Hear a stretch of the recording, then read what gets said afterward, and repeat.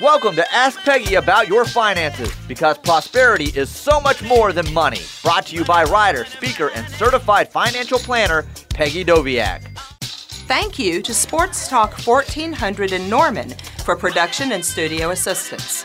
Hello, and welcome to the Ask Peggy About Your Finances show. My name is Peggy Doviak, and I am a certified financial planner practitioner. This is a show for you to help you understand your money better. We look at the stock market and the things that make it go up and down. We look at financial legislation that can impact your bottom line.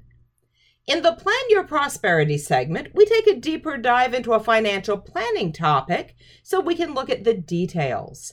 And finally, in the Ask Peggy segment, that's your opportunity to ask me a question.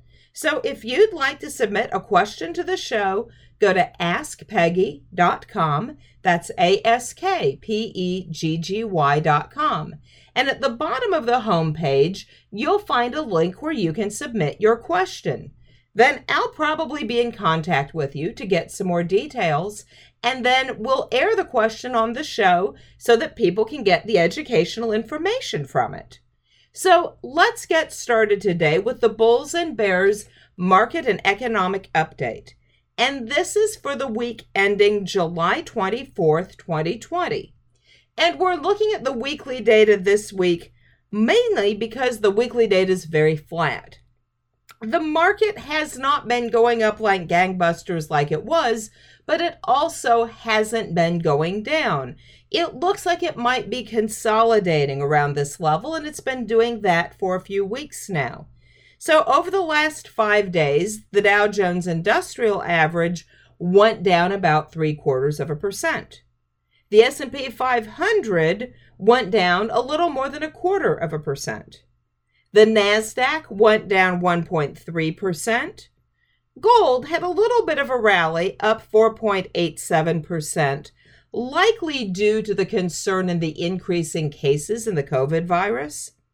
West Texas Intermediate Crude is up 1.9%.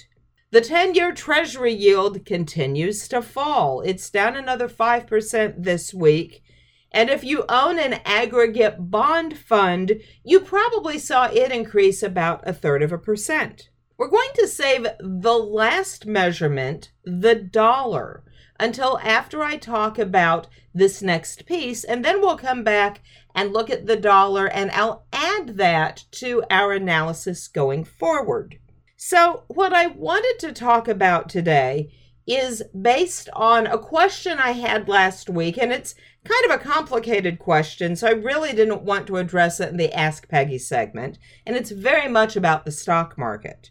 And that question was, someone had heard that perhaps the US dollar was about to crash, and that was going to lead to a massive economic slowdown, and everything was going to be awful, and did I think they should panic? And I will say that sometimes awful things happen, but generally I'm a big fan of not panicking, regardless of what's going on. And has there been a big crash in the dollar? Well, in the short term, the dollar has gone down a little bit, but that was after it went up noticeably until the period where the stock market bottomed. So I'm almost afraid to try to talk about this on the radio because it gets super complicated. But I want to talk a little bit about the dollar movement up and down and what it means. And I want to start out by saying that there are analysts who like a strong dollar, and there's analysts who like a weak dollar. You'll find overall that most people who are looking at the stock market prefer a weaker dollar. Now, why is that? It's very important that you know that when you are purchasing goods or materials or products from a country, you're purchasing it in their currency. So if you're trying to do business overseas, you want things to sell. So if someone from Japan is looking to make a purchase, or from China to purchase an American product, then they're purchasing it in dollars. And when the dollar is lower, they're more inclined to make the purchase because it's slightly cheaper compared to their currency. So a slightly weaker dollar tends to cause products to cost less for people to purchase. Now, if American products go to a foreign country and they're sold in that foreign country, they're sold in that currency. So if in fact the yuan, the Chinese currency, is a little stronger and the dollar is a little weaker, then anything that the Chinese buy in the United States is going to be a little bit cheaper. But anything they buy in China is going to be a little bit more expensive. This is good for the American businessman who is producing the product here and selling it overseas where the currency is slightly higher. So if you're a little lost, many people are. What I want your takeaway from this to be is that a weaker dollar is not necessarily the sign of an upcoming stock market crash. In fact, global companies tend to prefer a weaker dollar if they're producing here, but then taking it to an overseas country where it's being sold, because they buy the goods and materials here and they pay less. They move it to the other country where it costs more, so they make more. Conversely, foreign countries sometimes like to get a deal. So if they're buying it from us, they have a tendency to buy more. Now, the flip side is when the currency is weaker, sometimes that's a function of people being concerned about the overall economic health of the United States. However, remember what I just said. As our stock market was crashing, our dollar was going up. Once the stock market quit crashing and started going up, the dollar started going down. Now, this leads to the other thing that can happen with a currency. And even though we were having huge economic issues in February and March, we were not as screwed up as the rest of the world. So the United States dollar was stronger because it was seen as a safe harbor. Anytime something is seen as safe, people buy it. And they were buying it not so much because the United States was doing great, but because everybody else was doing worse. So the takeaway from this is dollar movements are complicated, because I know that there are some internet stories out there about the upcoming demise of the American dollar. I'm going to start following it on the show a little bit more. Now, I don't have a crystal ball. I can't swear that everything is fine with the dollar, but I will say that I think everything is fine, especially when you compare it to other potential competing currencies. So the United States may have issues right now, but overall, it still is a very stable, solid place. And as long as that is the truth, our currency will continue to be fine. Thank you to Sports Talk 1400 in Norman for production and studio assistance. Welcome back to the legislative update of the Ask Peggy About Your Finances show.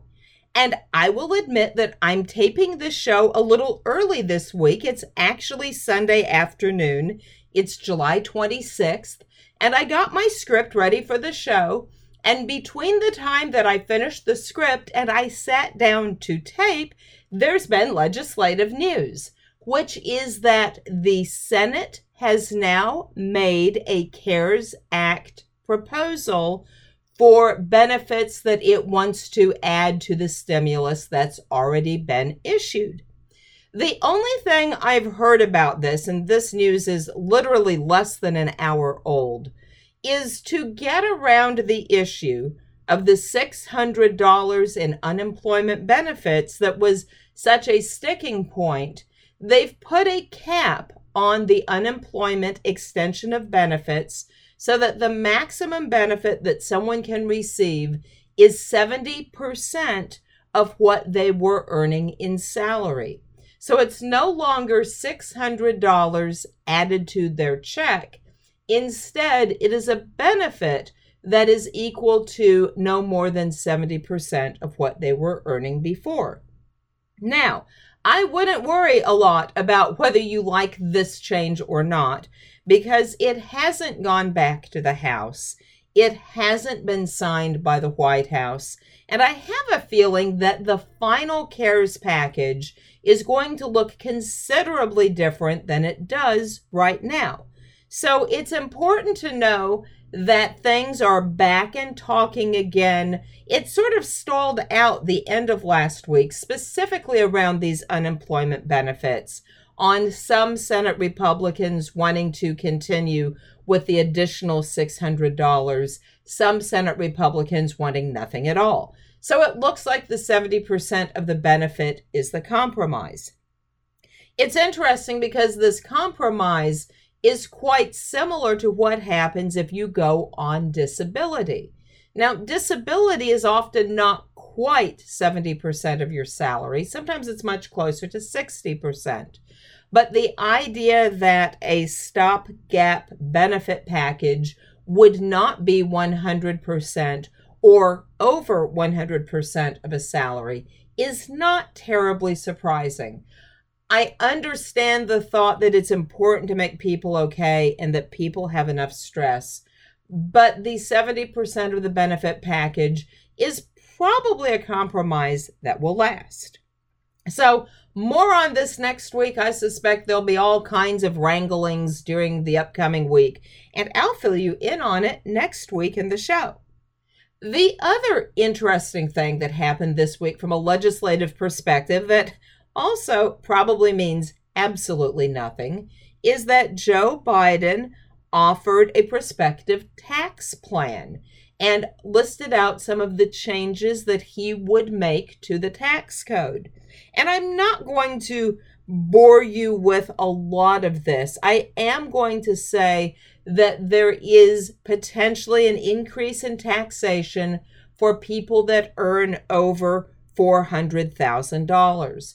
For some reason, and I haven't really studied this plan enough to know why 400,000, but 400 seems to be his mental threshold, that if you earn more than that, it's much more important that you pay additional taxes rather than if you earn less than that.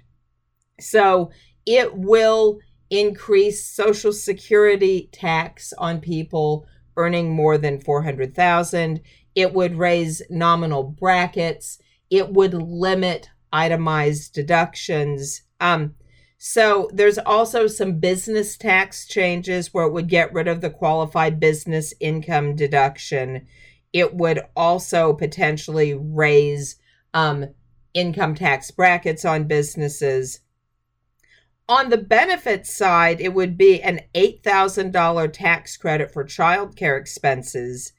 It would adjust the taxes to defined contribution plans. And I should have read more details on this, and I didn't.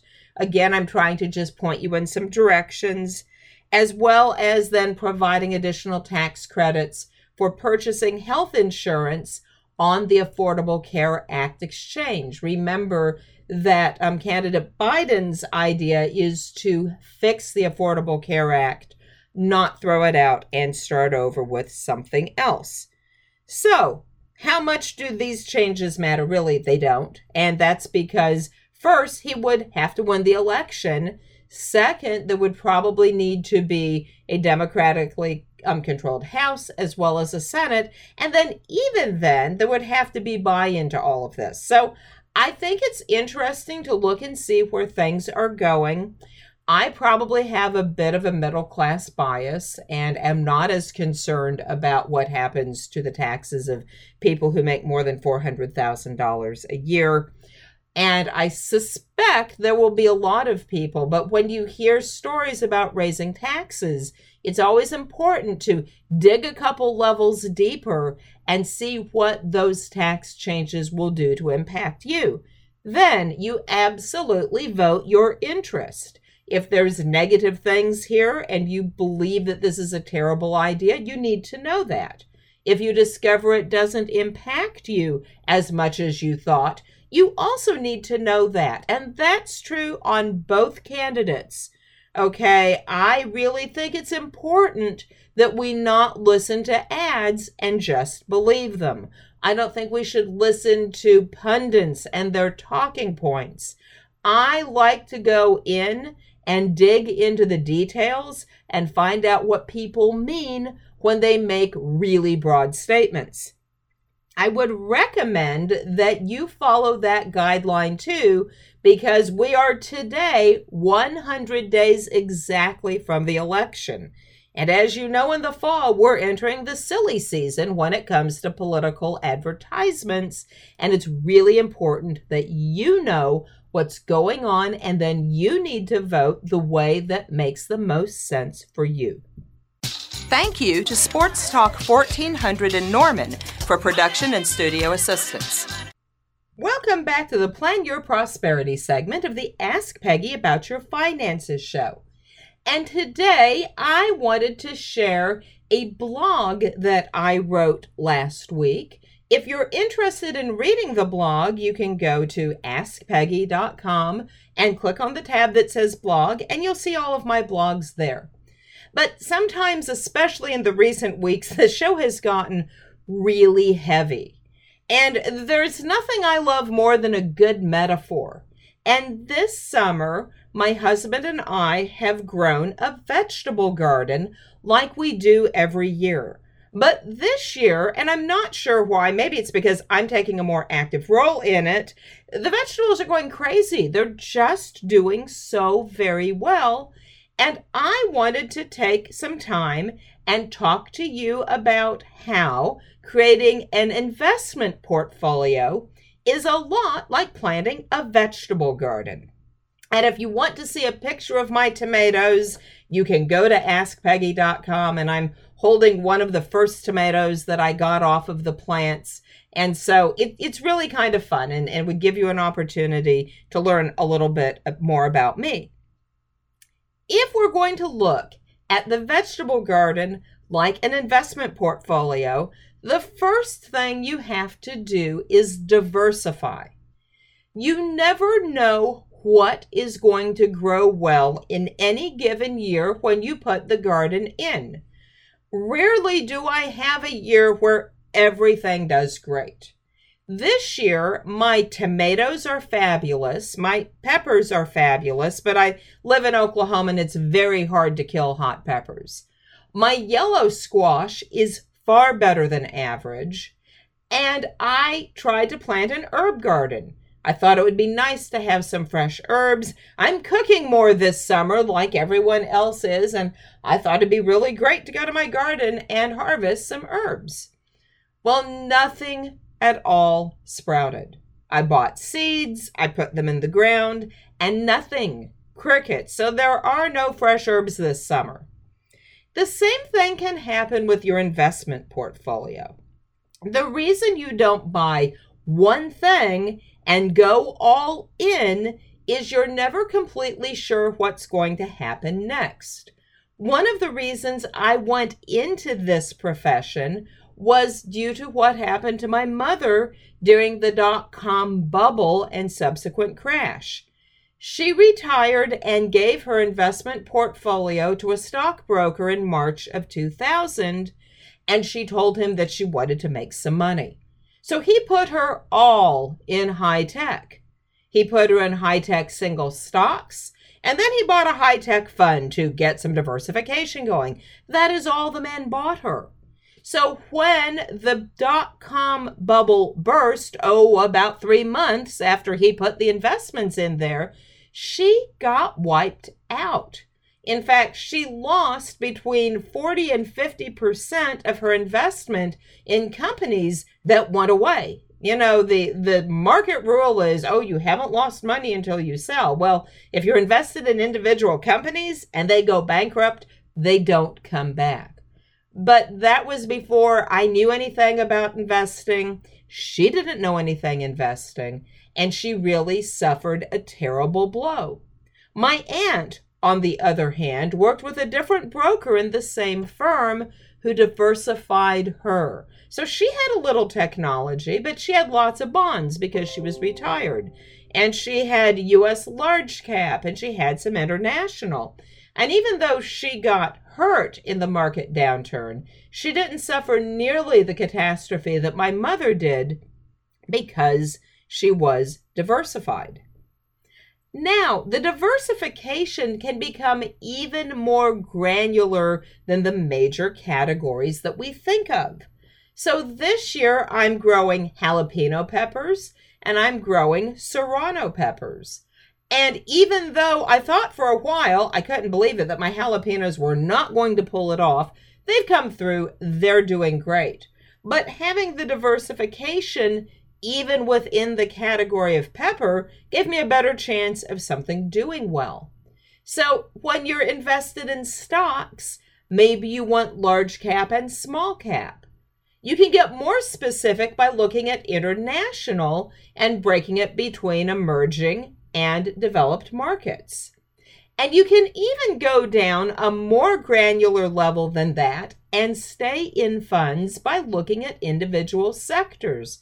So in the same way that mom got creamed because she was only in technology, that's a sector. So is utilities and consumer discretionary and healthcare. So you can go into the stock side and do a lot of diversification. You can actually diversify a lot on the bond side as well. And one of the things I hope you learn is more about the bond side of your portfolio. It tends to be the part that nobody talks about because, the stocks are the glamorous side and the bonds are what you earn for some ballast. But really, there's so much on the bond side that you need to understand. You can own government bonds or corporate bonds. Within corporate bonds, you can buy investment-grade corporates or higher-yielding corporates. Remember, in bonds, the more yields you make, the more risk you're taking. So your government bond would, from a standard deviation perspective, be safer, and then you'd have your investment-grade corporates, and then you'd have your high yields. That's assuming that the bond market is functioning like it's usually supposed to. You can also have international bonds, and they can be developed in emerging markets as well. You can go with short term, you can go with long term. So it's possible to diversify on your bond side just like you can on your stock side. And there's a lot of economic and interest rate considerations you'd want to look at as you tried to make those choices. So diversification is key. Next, once you plant a seed, don't dig it up the next day to see how it's doing. I know when you buy something, when you buy a fund, when you buy a stock, you want to see how it's performing. And I've never been that person who said, don't look at things. Okay, I think it's really important to open the envelope from your statement, even if it isn't doing very well. You need to know what you own. But I see people who are day trading, or they're really, really nervous, and so they're just following investments with every single tick. When you do that, you have a tendency to overreact. So it's really important to make a lot of good, hard thinking with your financial planner as you're putting together your portfolio, and then give it some time. You don't want to sell something the day after you bought it unless it's truly an extraordinary circumstance. So don't dig up your seeds and don't throw away your investments too quickly. Of course, you want your portfolio garden to grow. We all do. And so we hope that we make money in growth. But remember, it's also very important to control the variables you can. So don't just put money into the market once, maybe put a little bit in every month, and then you can dollar cost average into your investments, and you're more likely to get an average price. And it's important that you fund your portfolio, because for most of us who earn less than $400,000, if you go back to the last segment, the way we survive retirement is we put money into the market. We put money in our 401ks. We put money in our IRAs. We pay for our kids' college by putting money into a 529 or a Coverdell or a TOD or some other kind of account. So it's very important that you know how much money you need to contribute to your retirement plan so you can retire when you want to do it. You want to watch out for insects and pests and things that can destroy your garden. I've always tended to think that my mother's stockbroker was a pretty good pest, although I will say he certainly set my life off in a new and hopefully good direction. But you need to know the person that you're working with is acting as your fiduciary, that they are truly putting you first with the legal trappings that go with the fiduciary duty. You want to know how much your funds cost. You don't want to lose a lot of money in fund fees, because that's money that you're not making unless the return is so great that it makes sense to do it. So really be careful with who you choose to work with, and be careful with what you own, that you know its risks, its rewards, and its costs. Then finally, you need to have a realistic expectation of how big everything is going to get. It wouldn't be fair for me to expect my tomatoes to get to the size of a watermelon. You also have to have a realistic expectation of how much things will grow. So you need to do some research and find out what normal rates of return are.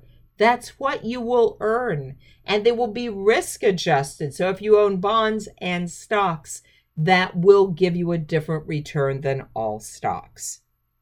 So this summer is nothing like I expected it to be, but my garden has been a joy. If you'll take some time and understand your investments, your investment garden will also give you great returns.